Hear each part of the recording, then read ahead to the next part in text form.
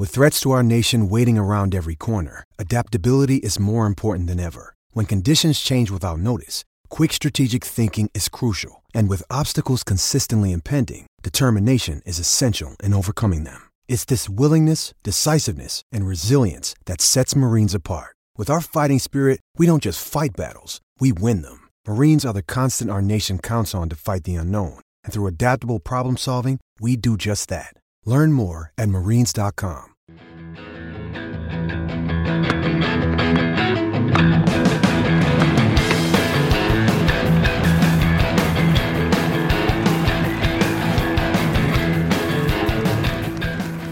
You're listening to the Tennis.com podcast, and here's your host, Ed McGrogan. Hey guys, we're back here on the Tennis.com podcast. I'm Ed McGrogan. I'm here today with Nina Pantic, and we're going to go over the Australian Open draws. This is what you come here for. Steve Tigner on the site will have the very studied, very dot your I's, cross your T's breakdown of the draws. They are well worth reading, I must say, but this is going to be the real visceral reaction to the draws that came out just yesterday. Nina and I are going to take a look at both of them here. Nina was on the previous podcast, if you remember, the women's preview of the 2015 season, also on the burning questions. So Nina, you've had your say about the women a lot so far, so I think we'll start with the men here as it relates to the draws. And, at the top of the men's draw, obviously, is Mr. Djokovic, the number one, consensus number one, the rankings say so altogether. I think overall pretty nice draw for him. There is a lot, we can talk about though. But, what did you think perhaps right away looking at what Novak has in front of him as he tries to regain the Aussie Open crown? Actually, I think Novak is in luck. I think he's got a pretty good draw. I know he lost early a few weeks ago to Karlovic, but I think that this draw will give him a chance to really settle in and get a few matches under his belt and get some momentum going into probably the quarterfinals, I would say.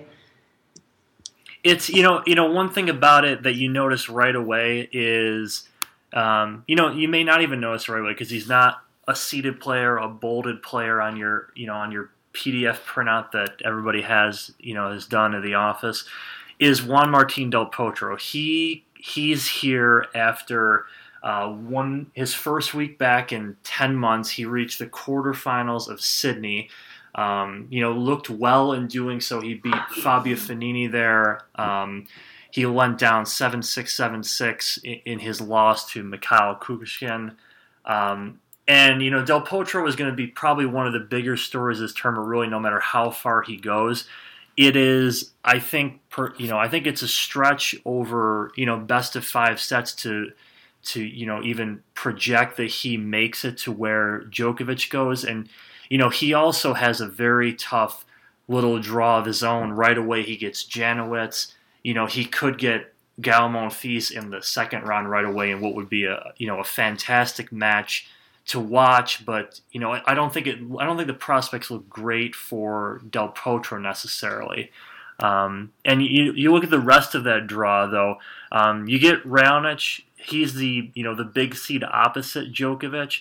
Raonic is a player who I think we're going to be.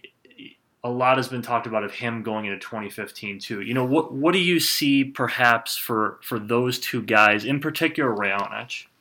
Yeah, well, I guess I'll start with Del Potro. I'm actually really excited to have him back. I was kind of following him a lot a few years ago, and I've always been a pretty big fan of his game and his attitude, most especially. He said he was really excited to be back with Federer and Novak and see his friends again, which I thought was really, really kind of endearing. And his draw is pretty brutal. The fact that he's back at all is inspiring. The fact that his wrist still hurts is concerning. So I don't see him really breaking through the quarters or anything. But just that he's playing is great. I think this draw really plays into Raonic's game. I mean, he's going to be coming off of finals. He lost to Federer in a tight match. But, he still played really well, and I think he's got a lot of momentum. And I think that his big serve and his athletic game will do really well in Australia. And, I mean, he's got some qualifiers in his section. He's got Donald Young, who, sorry for American tennis. Donald Young, right. You know what you're going to get there. Yeah, so I don't think he's gonna have any big problems. Until he gets probably. I'm gonna go with Monfils, but who knows? We'll see. Yeah, I mean, there are, I think, some opportunities for a number of guys, like you say. Monfils, he ended last year with a win over Federer. Regardless of Rogers' condition or not, I think Guile has to be coming into this year with a pretty good frame of mind with that behind him. Raonic, like you say, the serve is going to be, especially in Australian heat, very, will play, I think, even a bigger role to keep the points shorter for him. For that reason, I think it's worth paying attention to Feliciano Lopez, who's actually, quietly moved his way up to number 12 in the rankings and has had nice results actually at the Australian in the past. I don't think he should be one to sleep on.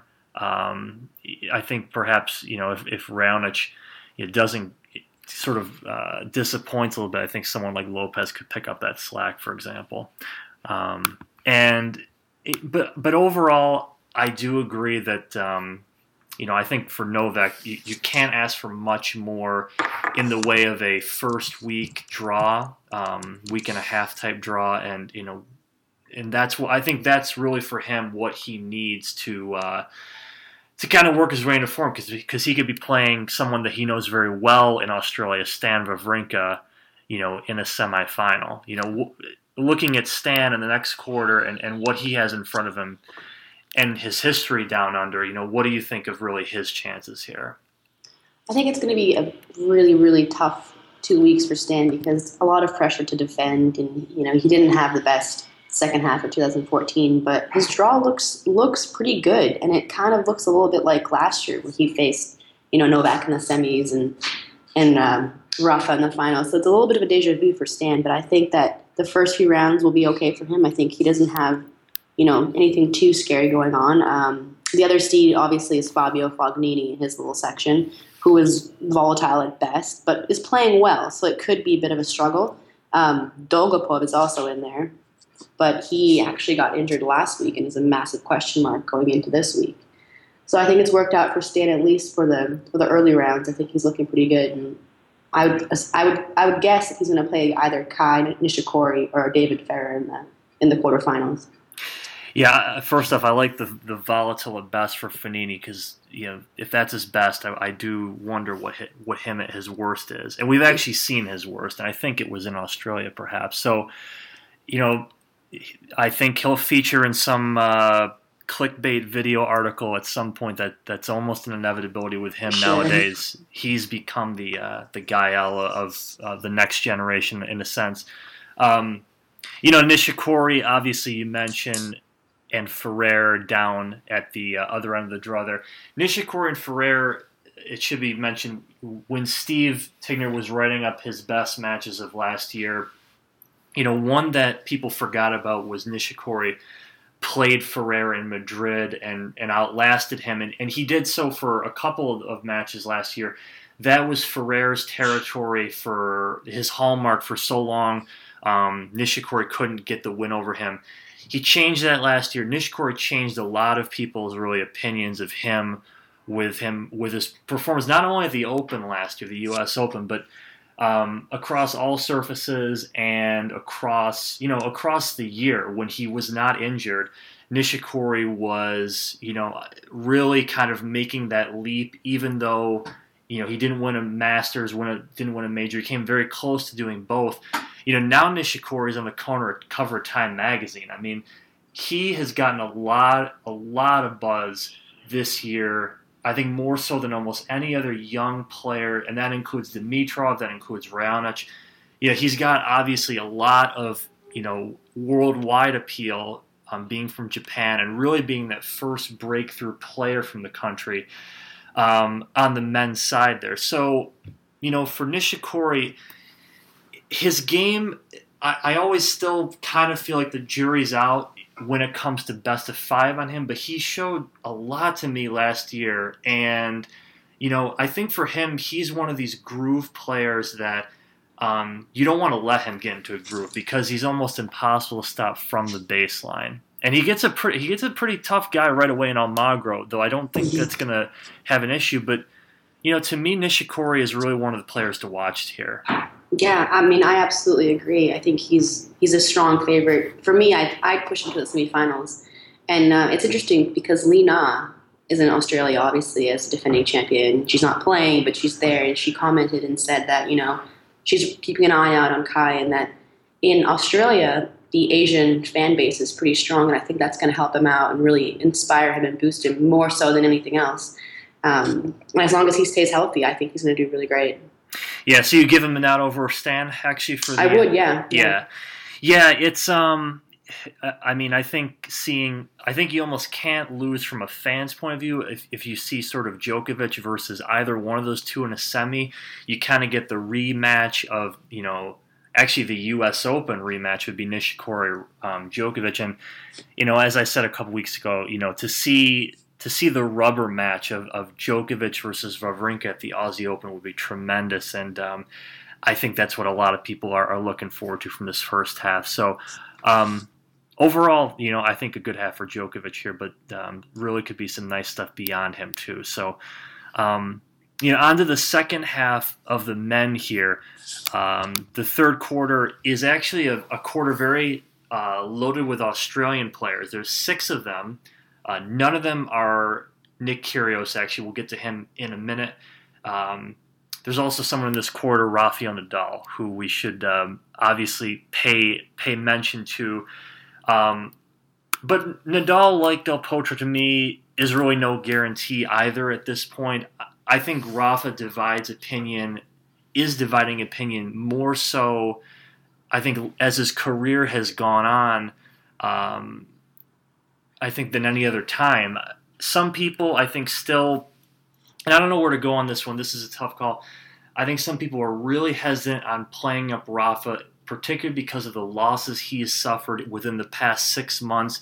Almost all the losses have been to players that are, not of the Federer and Djokovic ilk. They're of much lower ranking players that have just been able to break through against Rafa. And we saw this Michael Barrère already in Doha. But you go back to last year, Coric to end the year in Basel, Kyrgios obviously at Wimbledon. Rafa is not... these are not guarantee wins any longer with his history here. But some people, I think, also are of the opinion that when it comes to the slams, Rafa is a player that is a totally different player and really doesn't need that much to work his way into a slam. And we'll see how that plays out. He gets Uzny right away here, which is not a simple first rounder by any means.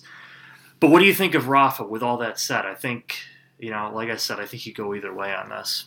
Yeah, I mean, I think it's easy to count him out just because, as you said, the past few matches have been pretty rough, and in general, he's been out for most of the later half of 2014. And Rafa not trading at his best is not a good sign for him at all.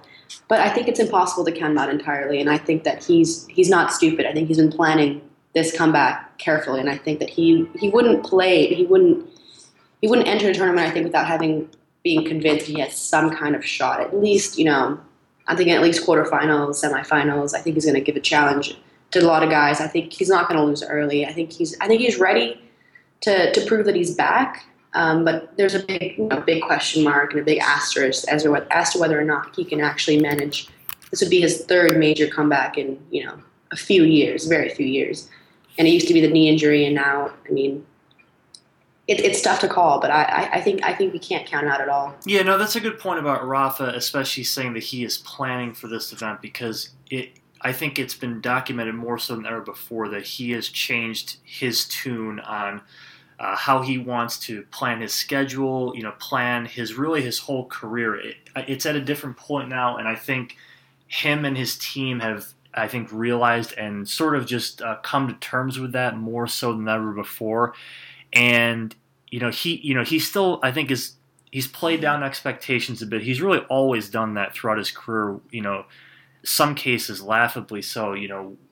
He just almost never wants to admit of how great a player he is. But that's a fair point where if I don't see Rafa sort of risking the remainder of the early season or this whole year to enter the Aussie Open and not not really give it a strong go, even though Rafa is no stranger to early round losses at slams here. So with that said, should Rafa bounce out at some point, there's a lot of opportunity for other players here. I mentioned the Aussies. I mean, I guess stranger things have happened, but maybe this is really the section, and not Nick Kyrgios, where you kind of have that token sort of Aussie breakthrough. Tomic is here. We got to mention him. He'll be getting the spotlight for a little bit. Rafa could get Lucas Rosol, actually. It should be mentioned, too, his Wimbledon conqueror of years ago. Berdych up on the top. He's the number 7 seed. Gulbis as well, number 11. Kevin Anderson, number 14. Gasquet, number 24. So, if you're looking for perhaps that kind of dark horse pick for who really goes far, to me, this might be the area where that happens, because I don't really see it emerging from the other 3 sections of the draw. Is there any more on the third quarter you wanted to touch upon?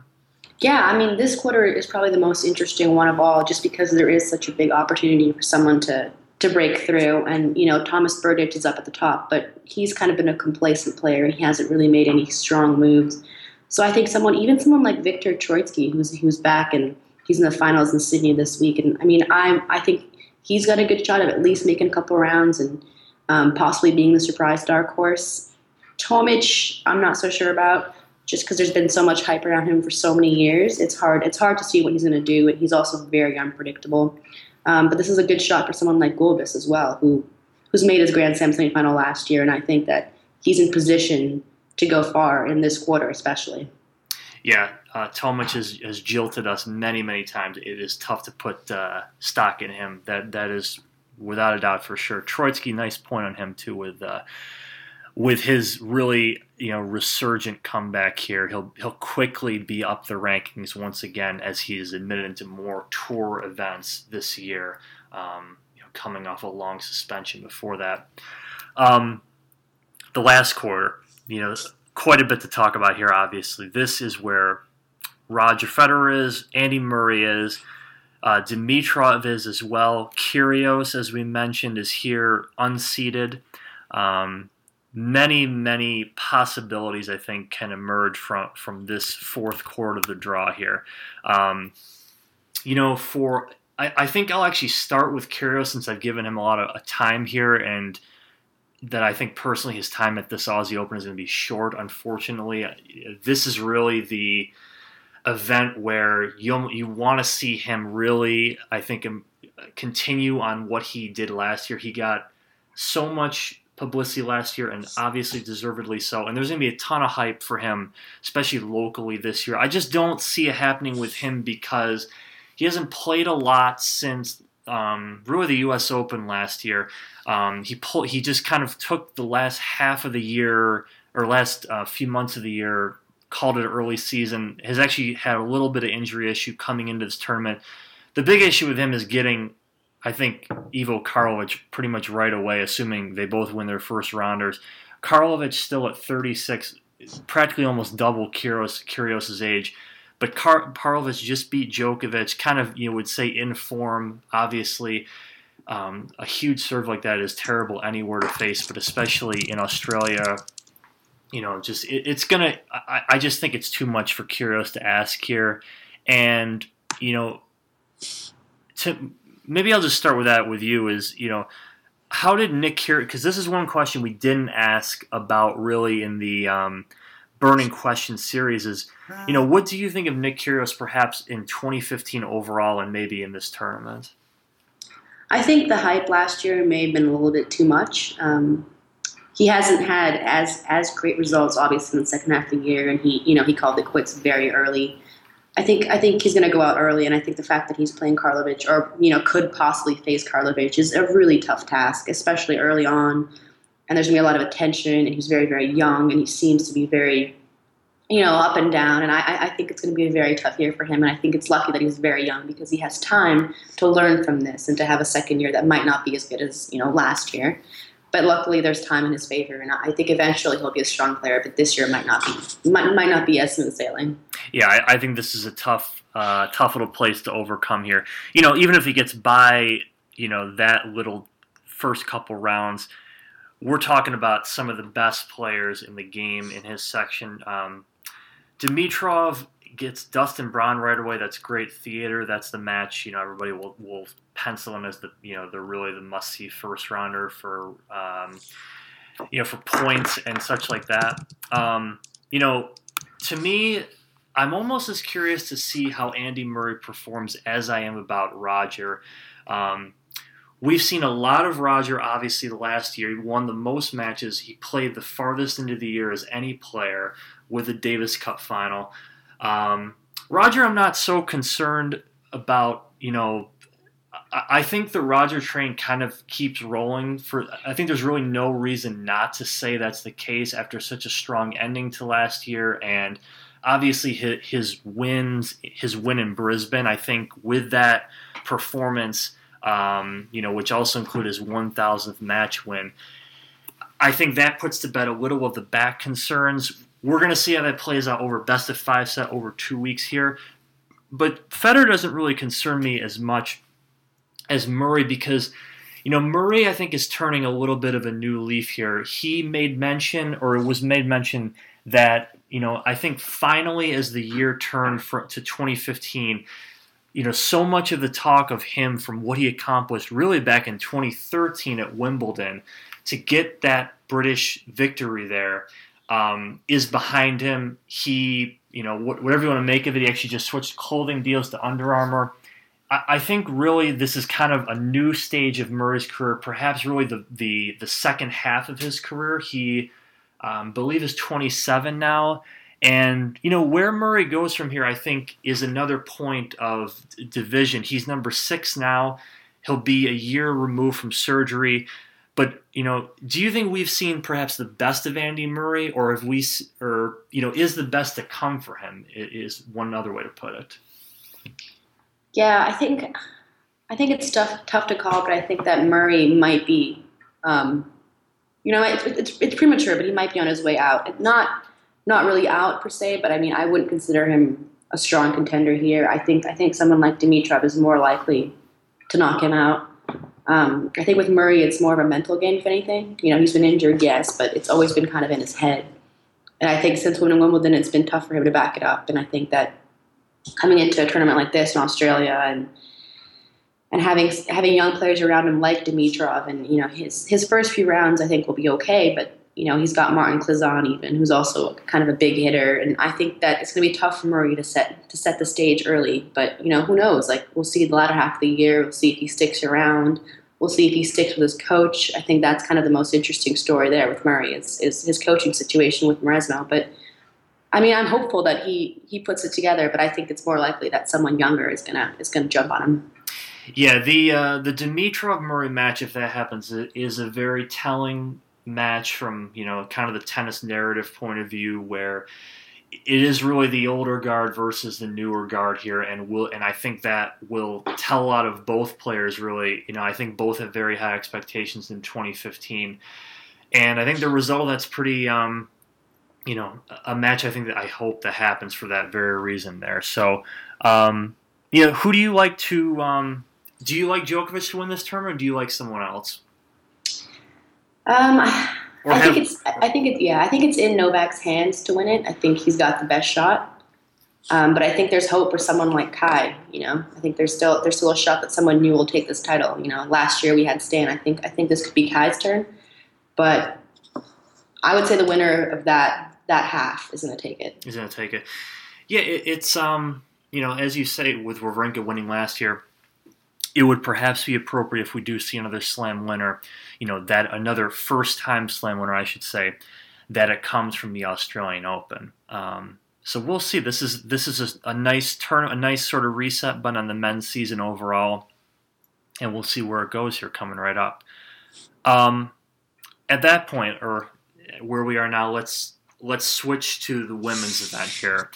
And, one of the burning questions that we touched on actually was, was, do you think the women will actually be more entertaining than the men at the Australian Open? And I posed that question originally because, 2014 I think was a very, very strong year for the WTA on the whole. I thought we had, a lot of new, fresh storylines, and not just players, percolating down, in the rankings, even though there is a lot of young, new talent in the WTA. You had talent that really made their mark at the top with Bouchard, Simona Halep.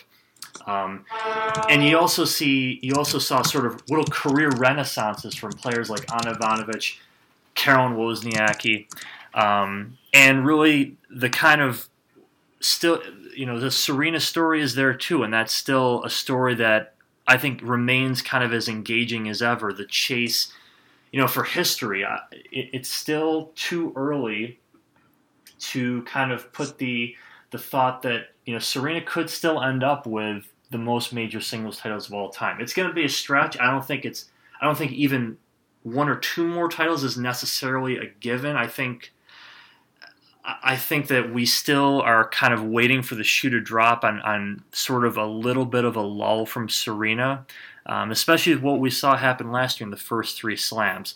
So overall, before we get into this draw, the women's draw, kind of where do you think the women are kind of overall, and how much are you looking forward to this event in particular?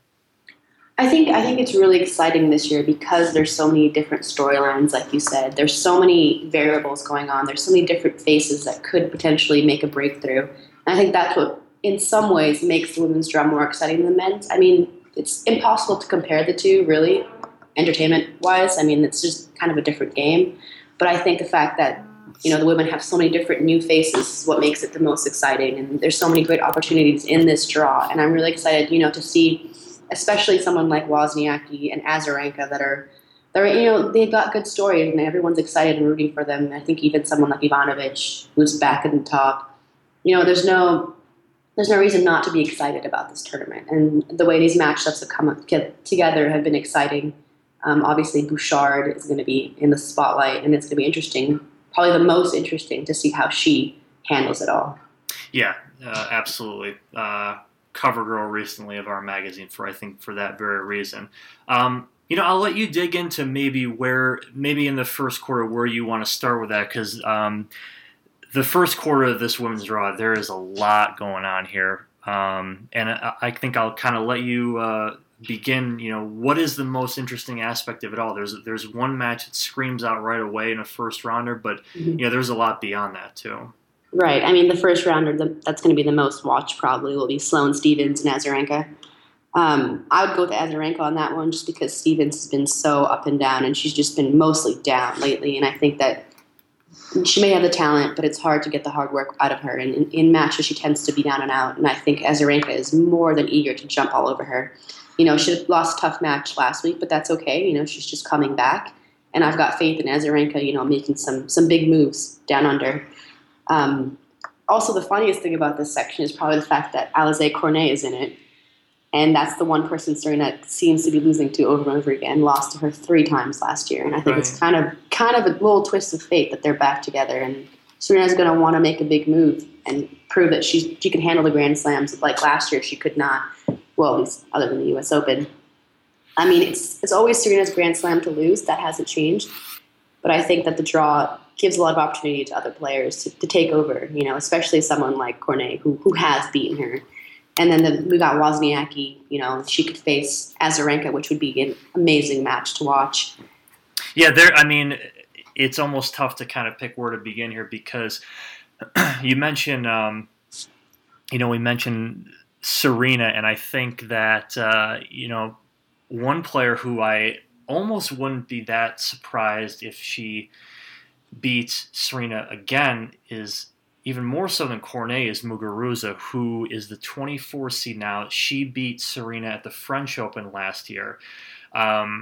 They could meet up in the 4th round, I believe. And, that's a matchup I think I would love to see to kind of take stock of both women where they're at now, kind of see, I think the continued ascent of Muguruza, just such a such a beautiful shot maker. I think along the lines a little bit of Ivanovic. When her game is on, it's breathtaking to watch, and I'm sure just devastating to play against. So, to see that would be fantastic. Serena actually could get a really fun second rounder as well against Zvonareva if both those two win their first rounders. That is kind of a blast from the past match that I would love to also see. We look at this quarter a little bit more too. We have the ageless Kimiko Date Crum still there. We also have, as you mentioned, the winner of Sloane and Vika, this is the third straight Aussie Open where they would meet. We'll get the winner of Wozniacki and Taylor Townsend, which is a match that I'm sure is going to be shown here in the States on ESPN2. I don't expect Wozniacki to have much trouble with that, but that'll be a nice little first rounder to watch too. This is a really, really strong quarter. You can almost make a mini tournament of it all together, and I do like what we're getting into right away here on the women's draw. We can't forget that Sibylkova is in here as well, who made the finals last year, and she's right in the mix as well. Wow, yeah, that's true. Yeah. That's a very good point. I almost really just forgot about her in a way, and you're right. A finalist last year, number 11. This is a super, super strong quarter to draw. Looking forward to it a lot there. I think perhaps that balances out with the second quarter a little weaker maybe in terms of the depth, but you do get Kvitova here, who I actually, and I'll still stick with this, said will finish this year as the number 1 ranked player in the world. I do like what Kvitova has been, how she's been acting, how she's been playing, especially in 2014. It was, she's won Wimbledon twice, won it last year. Plenty of times where you kind of wonder just like, why are we not getting that kind of form on other surfaces? Well, grass is going to be her best surface, of course, with that sliding lefty serve, obviously a bullet serve no matter where. But, she's a former Wimbledon former semifinalist here in Melbourne as well. I just think that finally this is the year that she puts it together, and I think that combined with, I think a little bit of uncertainty within the top 10. There's a lot of players I think you can make cases for as kind of really this year's really big story. But I don't think anyone is as much of perhaps a guarantee that she'll be there at the end as, maybe a Novak Djokovic on the men's side. And I think for that reason, I'm just really kind of bullish on Kvitova this year and at this tournament as well. I think she's going to really start this year with the kind of performance that will perhaps kind of raise those questions of, maybe this is Kvitova's time to get that number 1 ranking that she couldn't get at the Australian Open a couple of years ago. From that point on, it just kind of went down for her. Yeah, Kvitova's a great pick for the year, for this tournament in general. I agree with you. Yeah, it's she'll get perhaps Vekic in second round, perhaps Madison Keys too. In a obviously sort of a radar gun third round match. It could be fantastic stuff there. Speaking of Keys, in this quarter there's a lot of Americans actually. You have Keys, Coco Vandeweghe, Varvara Levchenko, who actually just passed Keys to become the third-ranked American. Madison Brengle, Shelby Rogers, someone as well, Arina Falconi. You know Falconi very well. I was actually hoping you could perhaps share a little bit of her journey, how she actually got to this very tournament. We were talking about it. I think it was last year with the Aussie wild card, because I'd just like to get a little bit of your insight as to some of these younger players, the Americans who've found their way down here. Yeah, Arina's story is very interesting because she won the wild card by playing in pro tournaments in America. She won 50,000s, and she had to play a couple tournaments in a row and beat out other Americans to get that wild card. And it was very, very close between her and a young American, Jennifer Brady, and it actually came down to the very, very last tournament, the very finals, to see who would end up with the most points. And it was very dramatic. And someone like Irina, who's sitting around 100, it's very nerve-wracking because you don't know if you're going to play qualifying. You don't know if you're going to make the cutoff of the main draw. How do you plan a trip to Australia based on that? And I think for someone, same with Madison Brengel, who's been playing really well lately. She's in the finals right now of an event, and I think that someone like her, this could be a tournament really great for Madison. And I'm hoping that Irina gets through, and I'm hoping that some of the, there's Lauren Davis in here. There's Lipchenko. There's a lot of Americans that have the potential to make some moves, and I'm hoping that they do. But we'll see. You brought up a sort of a fact that has been talked about a lot recently. It's the financial factor in pro tennis, and in particular, the financial realities of players that are not close to the top 10, that are really just kind of playing really for their livelihood week to week almost. So, and there's and this from not necessarily pro experience, of course, but really just being involved with the sport at close to its highest levels and knowing some of these players. Is there something you can shed perhaps some light on really, I think, the financial sort of realities of pro tennis for players like Falconi, et cetera? Yeah.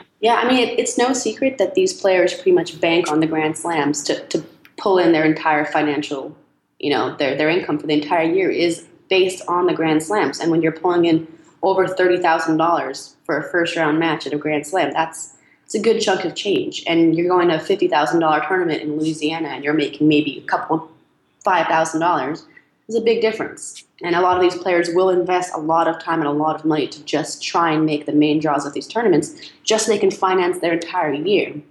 And it's a huge difference between somebody ranked 100 and somebody ranked even top 50. And you're not really starving or anything, but you're struggling, and every penny is being counted, and every moment really, really matters. And I think that, I'm hoping that these players can break through the top 100 and get up in there. But a lot of the times they sit around 100 for years and years and years, and it's just kind of a very seesaw financial burden every year. Yeah, it seems to me as a very tough sort of hill to get over, is to get from that step to really the next level where you're really sort of just comfortable kind of playing week to week there. But that's good insight there about really the that side of the game, and a side of the game that's been reported on a lot recently.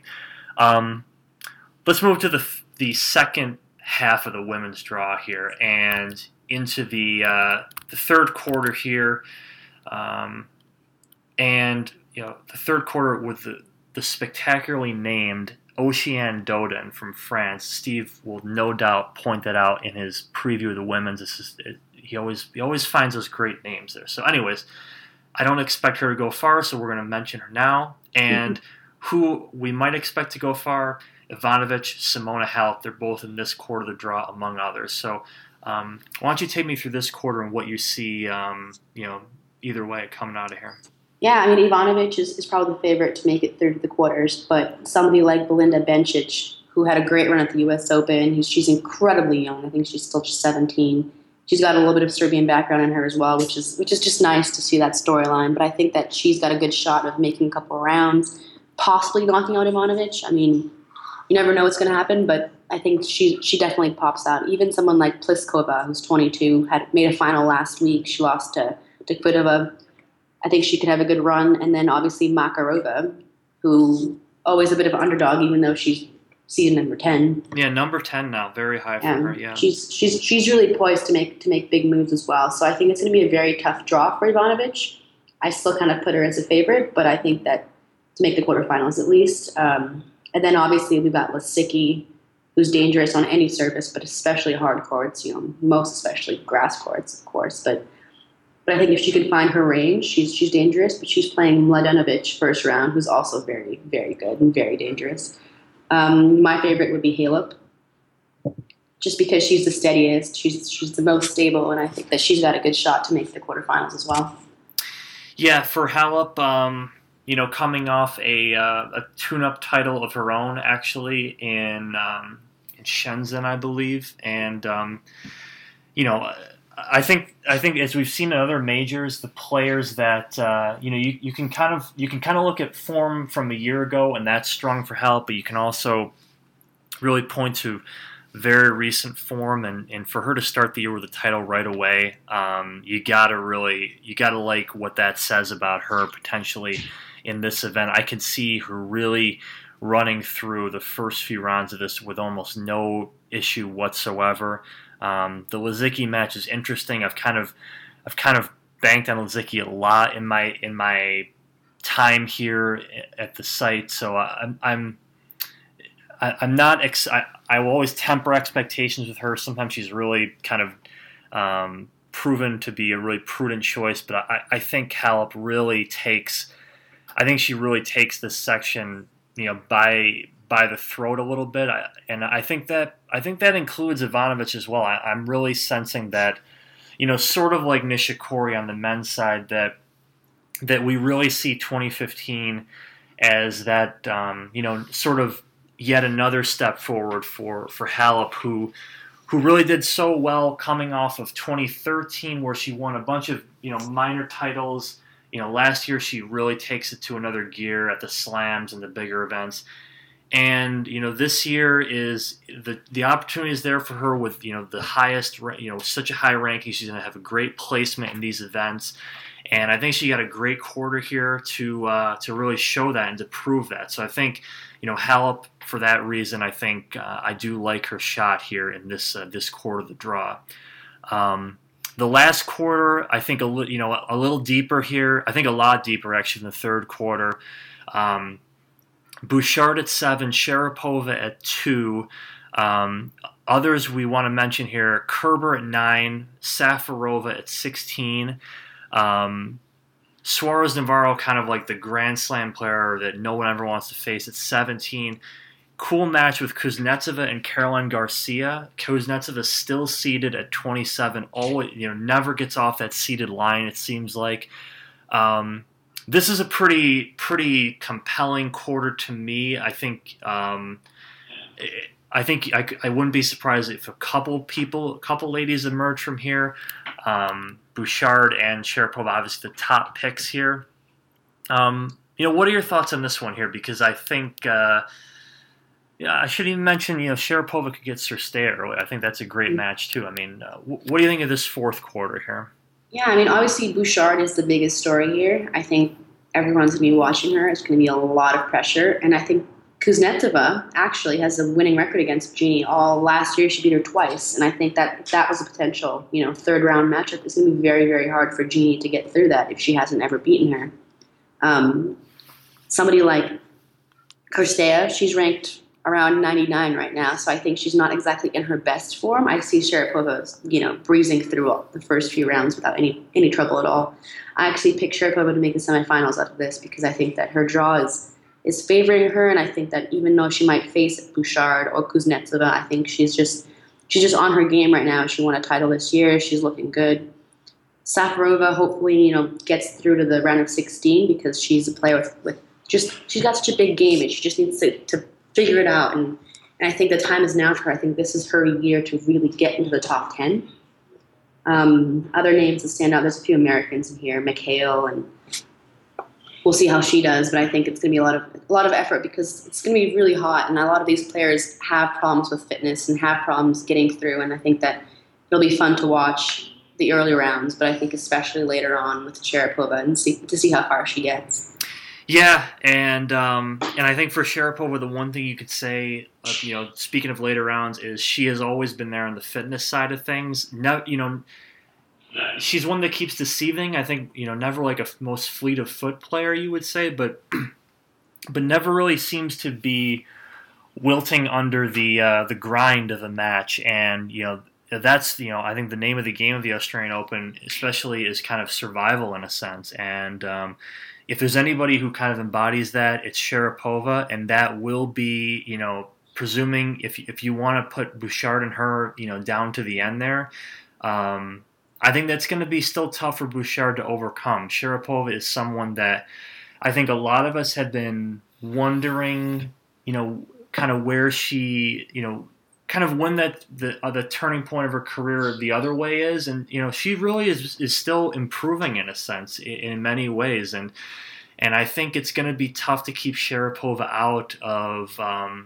out of the discussion for this title, and I think it's not. I think even for someone like Halep, who may meet her down the road, if you think chalk prevails here, I think Sharapova is really a tough out here. And a couple of years ago, Sharapova and Kvitova met in the Aussie Open semis. That was the year I'm referring to when Kvitova could have become number one in the world if she, I believe, won the tournament or made the final.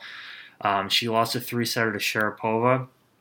And I think, to me, if I want to pick a final, I think that will be it. And I will pick Kvitova to win this event for that reason. I'll go with Djokovic on the men's side since I didn't mention it. And I'll give the last word to you. Who is your women's champion here? Who do you think takes it from that side? Yeah, Kvitova is a great pick for the women. I think that I'm hoping to see Sharapova play Halep in the semifinals because it'd be a great rematch of the French Open. That was a great final. I'm hoping Halep comes out on top, though. I'm hoping Halep wins the title. But Serena is still kind of a big factor, and I think she'll either embrace the challenge of her very, very challenging quarter, or she'll fall apart again. We'll see. But I'm going to go with Halep. Halep, all right. Kvitova, yeah. Very nice.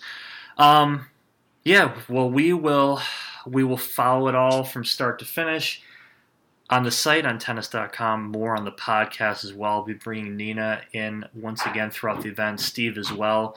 We'll have some discussion on how things have progressed at the Australian Open, with among other various things you'll need to be focusing in on throughout the 2 weeks here. It's going to be on late at night, so when you get up in the morning, you should head to us, and we'll catch you up on everything you need to know.